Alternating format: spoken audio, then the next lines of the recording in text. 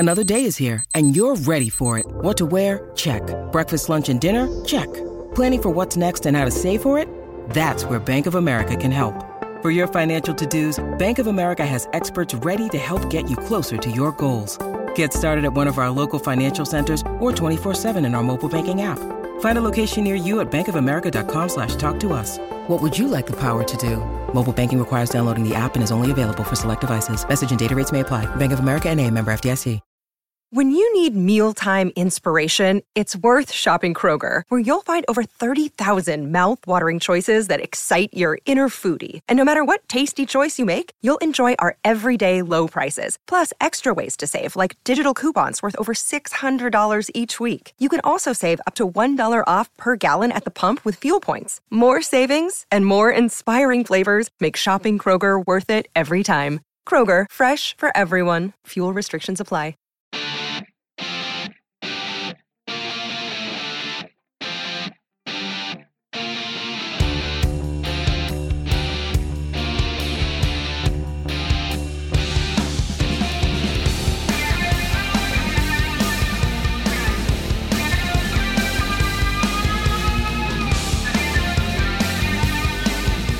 Hello, everyone, and welcome back to another episode of the Penscast. I am your host, Garrett Bahana, as always, alongside me, co-host of the Penscast and fellow contributing writer at Pensburg.com. It is Robbie Noggle. Robbie, this is the second time this week we're meeting, and we have a couple of different things to talk about, but how have you been since the mailbag episode earlier this week? Nothing too exciting, just, one day at a time, and we're recording this on Thursday, which means by the time you're listening to this, it's Friday, and hey, nothing better than a Friday. Nothing is better than a Friday. I have to agree with you there. And hopefully by the time you are listening to this episode of the Penscast, the Penguins will be declared victorious against the Dallas Stars. And part of the conversation we're going to steer it towards this week has to do with the Penguins, their playoff odds, and where they go from here with 11 games left on the schedule. Following a 2-1 defeat, really, an inexplicable defeat at the hands of the Ottawa Senators earlier in the week, the Penguins responded with a dominating 5-2 victory over the Colorado Avalanche. Like I mentioned, the Penguins have 11 games left against a variety of opponents. Some of them are good, like the Boston Bruins. Most of them, though, however, are out of a playoff spot, are rebuilding teams. They are not really fighting for much at this point in the season. Robbie, the Penguins are currently 35, 25, and 10, and they're clinging to dear life for that second wild card spot. The question is simple, really, with 11 games left. How likely is it the Penguins clinch a postseason berth? Because for a while we were saying that the numbers were on their side. The schedule is still in their favor. They had games in hand against the Islanders, and they somewhat squandered those games away. As of early Thursday morning, Money Puck gave the Penguins a 43.9% chance to clinch a postseason berth. Hockey Reference's playoff probabilities report gave the Penguins a 49% chance on the dot. 538 is at 61%, so well over the 50% margin. These estimates, Robbie, while just that, they're just estimates, are no surefire thing and are pretty much all over the board for a team as inconsistent as the 2022-23 Pittsburgh Penguins. So, Robbie, you see the schedule that the Penguins have for the remainder of the regular season. Teams like Columbus, Detroit, Philadelphia. However, you have teams like the Dallas Stars thrown in there. The Nashville Predators are fighting for a spot. They play the Boston Bruins at least one more time as well. Like I mentioned, the schedule is in their favor, Robbie, but how confident are you looking at some of these projections that the Penguins can sort of run the table and clinch a postseason berth? I think just looking at those odds, it's exactly what it says. I think it's a coin flip, basically. If you take the high end of that being 538 at 61%, the low there being Money Puck at about 44%. Hockey Reference has them right at 49, which I think is it's a 50-50 shot right now, I think. And again, the built-in advantage you had with the games played is pretty much wiped away at this point. Now tonight, when the Penguins play Dallas. Well, obviously, by the time you listen to this episode, you'll know how everything played out tonight. Toronto and Florida play, which is a very key game for the Penguins as well. But you still have one game in hand over the Islanders, which will be made up tonight against Dallas. So if the Penguins win, they draw into a tie with them. But unfortunately, based on regulation wins, the Islanders have a rather sizable advantage in that category. So if the Penguins are going to surpass the Islanders at any point the rest of the season, they are likely going to have to finish at least 1 point better than them in the standings. And Florida also has a very sizable regulation wins advantage, which is, again, the first tiebreaker. So the Penguins that way they have to factor that in as well. But I think, it's 50-50. You look at the schedule. After Dallas tonight, you round out the month of March with a home game against the Capitals, a road game against Detroit, and a home game against Nashville. And again, the game against the Capitals, listen, they're out of the playoff picture. They're not eliminated yet, but they're not going to be there. But they're going to love to play spoiler for the Penguins. So you got to take that game seriously. It's at 8 o'clock, so it's going to be on TV. The Detroit game, it's a road game, but again, a game you got to win. You just have to win a game like that. You're not gonna win every game from here on out, but I mean that would put them on an 11-game winning streak the rest of the season, which they'd be the hottest team going in the playoffs, which I think everybody'd love, but don't see that happening totally. But that's how you're wrapping up March. 3 winnable games and 3 games. I'd argue that you at least got to get 4 points out of. Minimum 4 points, discounting the Dallas game tonight, because by the time you listen to this, the Dallas game will be in the book. So I think looking at those 3 games, you got to get 4 points out of that. And then once the calendar flips to April, it opens hard with Boston. And then you got Philly at home, a toughie against the Devils. The Wild are never easy. And then you got Detroit, Chicago, and Columbus to wrap up the season. So April, you have 3 games at home, 3 games away, and it's going to be all to play for down that stretch. So it's really going to be what you do in those games, because really the Penguins will control their own destiny given how things are shaking out. It's a coin flip for me, and whether they make it or not, no one to blame but themselves. They're the reason they're in this position. If you really want to get into it, obviously you can blame the front office for putting them in this position. The players, hey, they're just paid to play, especially those top forwards, Crosby, Malkin, Gensel, Rust, Raquel been carrying this team. Jason Zucker's in there as well. It's a shame that it has to be at this point where we're, by the time this comes out, 10 games left in the season, and the Penguins are right on the playoff bubble as you can get. The closest they've been to missing the playoffs basically in this entire Crosby-Malkin era, really. They had that one scare in 2015, but ultimately made it and didn't get out of the first round. But such is life. Yeah, that's what we face these final 2-3 weeks, and you just have to hope that they get the job done. But if not, I mean, you can look back on the season and pick moments when they threw away points and that they could use now. But it is what it is, and we'll see how it plays out. But it's going to be a very adventurous final 3 weeks here. Let's talk, I guess, a little bit. Let's shift the discussion and talk about what you kind of brought up there. The fact that we're even having this conversation, talking about the Penguins being so close to that bubble, like you mentioned. The fact that we're heading into the month of April, finishing up the month of March, and historically, for the last 15, 16, 17 years, which is an eternity in the sports landscape, no matter what sport you play. We have been routinely conditioned to maybe not give so much stock to the games in mid to late March, early April. It's become commonplace for the Penguins to really have their T's crossed and their I's dotted at this point in the season.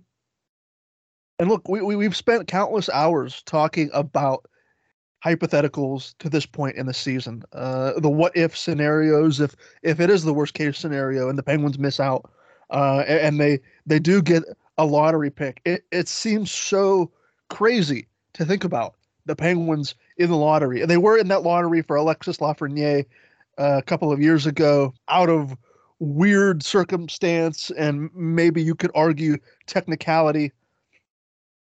But with the Penguins outright missing the traditional postseason tournament under the Crosby Malkin era, it really hasn't happened. Like you mentioned, Robbie, the finger can be blamed that the executives for constructing the roster that Mike Sullivan can only coach with and the players can only play alongside. But it seems so foreign to have this kind of conversation regarding the Pittsburgh Penguins. And, maybe it's a one-off. Maybe the Penguins go into this upcoming offseason, whether they make the postseason or not, and they sort of retool like the Boston Bruins have done. And look at the Bruins, what they have accomplished this season with largely a large core of elder statesmen. There's no reason, if you want to take the glass half full approach, that the Penguins can't do something similar heading into the 2023-24 season and try and maximize what's left. But would you agree with me in saying that if the Penguins are in the lottery discussion, if they miss out on the postseason, or if they get into the first round and lose in the first round, how many heads do you think start to roll? Is Mike Sullivan's job safe? Is Ron Hextall finally out the door after what we've been pleading about for so long now? It's so hard to get a grasp on where the Penguins are because of what many consider to be absentee owners in the Fenway Sports Group. They're nameless, faceless people, just rich executives who happen to own this franchise. It was easier when Mario Lemieux and Burkle owned the team because Lemieux was one of the greatest to ever play the game. You kind of had an idea of what he was thinking as a hockey man, for lack of a better term, as a player and as an executive for so long. You kind of had the understanding, or at least it was leaked out into the media, of discontent within Lemieux and Burkle's camp, whether it was firing Bilesma, Shiro, Johnston, Rutherford, whatever. And now we're kind of left to look for anything we can, any sort of scrap we can get regarding Fenway Sports Group. But Robbie, how likely is it? If you had to put money on it, how likely is it that either the coach is gone or the general manager is gone if the Penguins don't make the postseason, or if they do make the postseason and get obliterated in 4 or 5 games? At the very least, assuming the Penguins don't go on some magical run in the playoffs if they get there, I think that the bare minimum is Ron Hextall is obviously gone. I really think that is, and that is counting even just making the playoffs and losing the first round, even if it's a hard-fought first round series or whatever. I think it's quite clear that Ron Hextall will be out the door. It just you can say what you want about Fenway Sports Group, that they don't pay attention, blah blah blah blah blah. We really have no idea because there's been no real change, and I don't necessarily even blame them for last season giving Ron Hextall a chance as the new owners. There was a lot of talk last year if they would maybe fire him and start with a whole fresh crew, but they didn't. They gave him a chance, and obviously there were probably some red flags and warning signs along the way. But I just think that if you look at their history with the other teams they own, Liverpool FC, a very good down this year, but a very forward-thinking club with a top-tier head coach. It's the same with the Red Sox. Yeah, they're down a little bit. They were in the ALCS 2 years ago. Definitely some maybe not great decisions if you look back at their history there, especially looking at the Mookie Betts situation and this past winter as well, where they let one of their best players, Xander Bogaerts, kind of walk, but they did lock up another franchise player in Rafael Devers. So they made it a point to go out and sign Malkin. They could have just said, hey, it's time. We're just trying to lower payroll, Malkin Letang. Thank you. But we're going to let you guys go find greener pastures somewhere else. But they didn't. They pushed to get those guys signed, and they did. Ricard Raquel, that was a big deal. Brian Rust was a big deal. So there is some, they are going to spend. That's no doubt. It's just, I think it's now time that, okay, they gave Hextall a chance, clearly not working out. The attempts to fix it have just been bad. So I think that They just try to clean house that way. And Ron Hextall and likely Brian Burke are out of the picture. Now, Mike Sullivan, you don't know what's said behind closed doors in meetings. If they do bring in a new general manager, you don't know if that general manager has somebody in mind that he'd like to coach or if he's okay with Mike Sullivan. Mike Sullivan, regardless of whether he gets fired or not, is going to have a job come opening night in October. Whether it's behind the Penguins bench or behind the bench of another franchise in the NHL, Mike Sullivan's going to have a job. He's still a top 5 head coach in the NHL. Working with what he got, you can criticize some of the deployment, but other than that, he's a part of the reason they are still where they are in the playoff picture, combined with the big three. That's just a fact. So, yeah, you don't know what happens in private meetings, whether Sullivan makes enough of an impression on a new general manager, because the new general manager comes in, he might have guys he likes. How that pans out, I don't know. I think that decision on Hextall or Sullivan will be made by the assuming new general manager. And if I had to guess, if I had to put money on it right now, I don't know how much it's going to be determined more based on who the new general manager is as compared to what the result of the season is. I think it's going to be more on the new general manager to evaluate Sullivan's role in Pittsburgh. The players, Crosby and Malkin and Letang, clearly love him. They want him in Pittsburgh. That was made clear at the beginning of the season. So I think they'll have a say in it as well. So that'll be something interesting to watch here after the season ends, whenever that may be. But I think the minimum, Ron Hextall is out the door, likely Brian Burke, a new front office is brought in, and then they make the decision on Mike Sullivan. I still lean toward Mike Sullivan will remain as the Penguins head coach. But again, things can change rapidly when a new front office, new general manager is brought in. One last question, one last little discussion point, and we'll wrap up this week's episode edition of the Penscast. Something that has always given me pause and made me think a little bit, and you kind of mentioned it there, we don't know what happens behind closed doors in private meetings with regarding Sullivan, Hextall, whomever. The players aren't oblivious to their surroundings. They'll say all the right things in front of the cameras, and more or less I'm talking about the big three, Letang, Crosby, and Malkin. You look at the numbers that Crosby and Malkin have put up this season together. I don't believe either player has missed a game to this point, and both, even in their advanced age, at ages 30, 36, and 35, are having tremendous seasons. And if the Penguins don't make the postseason, the argument is there, and the discussion is there to be had. One of the final, perhaps the last, I don't want to say the last great season between these 2 or 3 players, but you have to have the discussion at least that this year was thrown down the drain. The production that you don't typically see from an age 34, 35, 36-year-old kind of hockey player was essentially all for naught. I'm curious, Robbie, how much sway is Sidney Crosby, Evgeny Malkin, and or Chris Letang going to exert in this situation? From all accounts, at least from what is shown to the public, Sidney Crosby is a quiet leader. He seems like he is a reserved player, and whatever happens, and he will let his play on the ice speak for itself.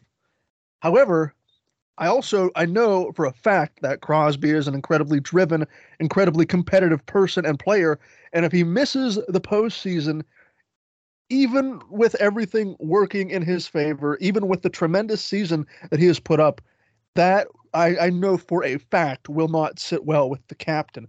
I am wondering how much say, if the Penguins do go into this offseason in a disappointing fashion, whether they get eliminated in the first round or don't clinch outright anyway, how much is Crosby, Malkin, and Letang going to come together and say, we've been doing this for 16, 17 years, and this is the first time that this has happened to us? Are they the kind of players who, maybe even behind closed doors, would demand such a change, would put their foot down and say something has to happen because this is not working? I think it's to the point now where they're not going to need to say anything, honestly. I think it's pretty clear that Ron Hextall's days are numbered, but if something is going on behind the scenes where maybe there is some belief that he could stay, that I could see Crosby, uh, Malkin, and Letang. They know. I mean, they're not stupid. They know their time is extremely limited, and they see what happens on the ice. They know who's carrying the weight and where the problem is. And again, like I said with the Sullivan thing, they love Mike Sullivan. So if it comes to a head coach, if a new general manager comes in and gets their input on the head coach, I think they're going to stand up for Mike Sullivan. Whether or not that is what the final decision is for whoever makes that call will remain to be seen. But I think overall, that way, I think they could have some say. Now, the general manager, it's really hard to say because sometimes different owners have different philosophies and want a different general manager. The man they have running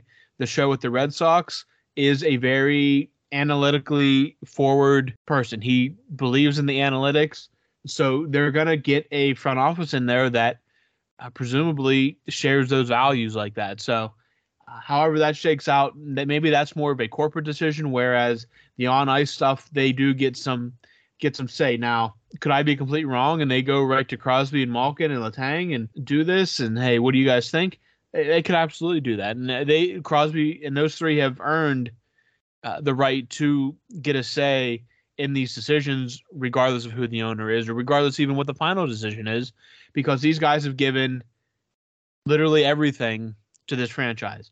Malkin and Letang could have gone to the open market last year and got much more money than they did.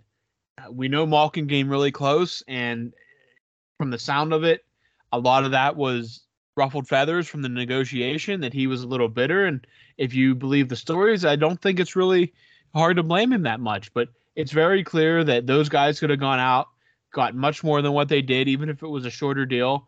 But playing with Crosby, playing in this city, with that penguin on the sweater is important to them. And they have earned that right. They have sacrificed a lot for this franchise and for this city. So I think regardless of who the owners are, they deserve at least to say, put their 2 cents in and have their opinions weighed, because the sacrifices they made have made this entire era possible. And I think that if you look at what the issues are, a little tinkering with the right people can make a huge difference for next season. And I think Crosby and those guys know that. So when it comes to decisions, as in the front office or the coach, they at least deserve to have their voices heard because of everything they've done. And it goes back to even before this last offseason with Malkin and Letang. All those guys could have gone and got big deals other places in the past. Crosby is still underpaid. Malkin's arguably still underpaid. So is Chris Letang, and they have been most of their careers. And they've sacrificed so much for this team. I think it's only right, knowing that the time is running out, that they're running out of opportunities to win another Stanley Cup, that they get a voice in the room as to what they think is the right direction to go to hopefully accomplish those goals and raise that trophy one more time before they hang up the skates for good here in the near future. The next time we meet to recap the latest goings-on with the Pittsburgh Penguins will be next week, and by that time, games will be played against the Dallas Stars, the Washington Capitals, the Detroit Red Wings, and the Nashville Predators. So we will have an even clearer picture as we are in the home stretch, the last remaining games of the regular season, to see if the Penguins can right the ship and see if they can punch a ticket to battle for Lord Stanley's Cup. But until then, until next week's episode, I have been Garrett Bahana. Thank you so much for listening to this edition of the Penscast, and we will talk to all of you again this time next week.